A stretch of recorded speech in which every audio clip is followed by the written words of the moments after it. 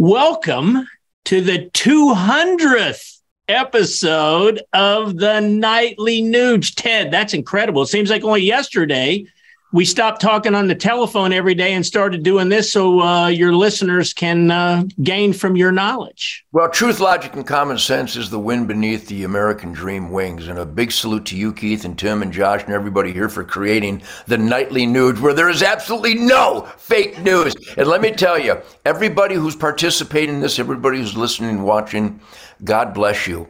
Thank you for spreading the word on the Nightly Nuge, but continue to spread it far and wide, because truth, logic, and common sense is the only thing that's going to save America, and we celebrate that here.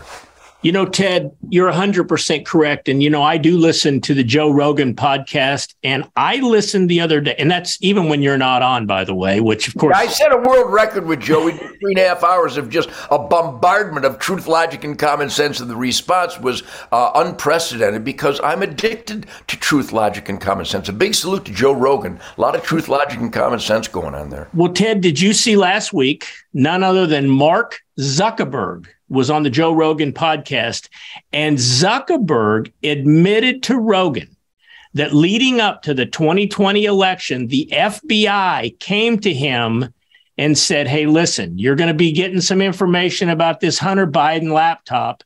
It's Russian disinformation, basically without telling Zuckerberg to suppress it and to claim it's Russian disinformation. Now, of course, Ted, many months have gone by since then, and we know that the Hunter Biden laptop story was 100% true. What's your take on big tech admitting that the FBI is behind a lot of this censorship? Thank God for some news agencies and the last of the real journalists that are doing their job. Number one job, First Amendment responsibility, not just a right, but a responsibility. Freedom of speech is a responsibility. Freedom of the press takes great responsibility. And there are a few out there like Tucker Carlson, like Joe Pags, like Lars Larson out in the great Northwest.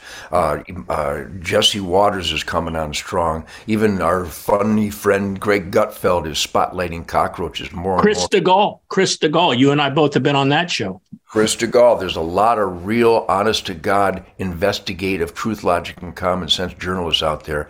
But one of the worst heartbreaking tragedies in the United States of America, and I saw it coming a long time ago, and what Zuckerberg had to admit, boy, talking about a soulless, mindless, anti-American zombie. But Joe Rogan has a tendency to create like a campfire spirit. And the truth comes out, and Zuckerberg let the truth come out. The Hunter Biden story will go down in history as the trigger for identifying the runaway criminal abuse of power and corruption by the Federal Bureau of Investigation. They didn't arrest Lon Horiachi for shooting Vicky Weaver and her baby. And any law enforcement agency that looks the other way and allows ATF agents to raid the Branch Davidians in a horse trailer so that they can get their financing back in line. And it goes on and on. If you don't understand that, my friends, you can even Google it if you want, or just talk to some agents like I have. And these guys hang their head in shame. They're ashamed of the FBI. American good families who rely on safe streets and safe neighborhoods and good being protected and secured, while bad and ugly are arrested, tried, convicted, and punished. Shame on you! Do you violate your oath in front of your children? Do you just rejoice in violating your sacred oath to the Constitution? Because Zuckerberg finally let it out. The FBI protects Hunter Biden, and they lie, they perjure themselves, and James Comey was your director, and now Christopher Wray is your director, and you believe these guys? Well, like the Nazis said, like the brown shirt said, like the jackboot thuds of Hitler's regime said, I was only doing my job.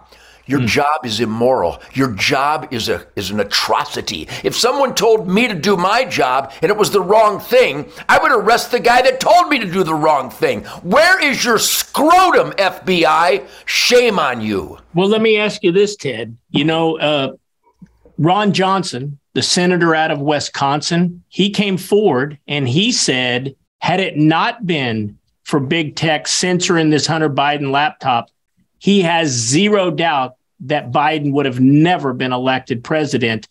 So maybe there was an ulterior motive. May I? Joe Biden, we're all across the country. They're shouting out. You can edit this in a very effective manner, Timothy. Fuck Joe Biden over and over and over again. Tens of thousands of people in stadiums across America. Fuck Joe Biden. Fuck Joe Biden. Fuck Joe Biden. That's what real good American families are chanting because it's appropriate. And at every rally where attendance records were shattered with me and Donald Trump, all I heard, we love you. Tens of thousands of American families in the asset column, we love you. No one has ever chanted we love you to an elected employee in the history of humankind. And no one has ever in such voluminous numbers shouted Joe Biden to the so-called president of the United States. I can't wait to hear this nightly news with all these beautiful, harmonious beeps going on. Beep, Joe Biden. Beep, Joe Biden. I have a beautiful song called Come and Take It, where every night tens of thousands of people sing, beep, Joe Biden. Beep, Joe Biden. Because nobody likes a scam artist who wipes his beeps with the U.S. Constitution. And that's why we chant universally, beep, Joe Biden. Ladies and gentlemen, one of these days, with much therapy, Mr. Nugent is going to learn to come out of his shell and tell us where he really stands on all these topics. And I'm hoping that'll happen tomorrow night because we're going to talk about what's going on in LA, where they're going to vote to force hotel owners to house the homeless. Huh?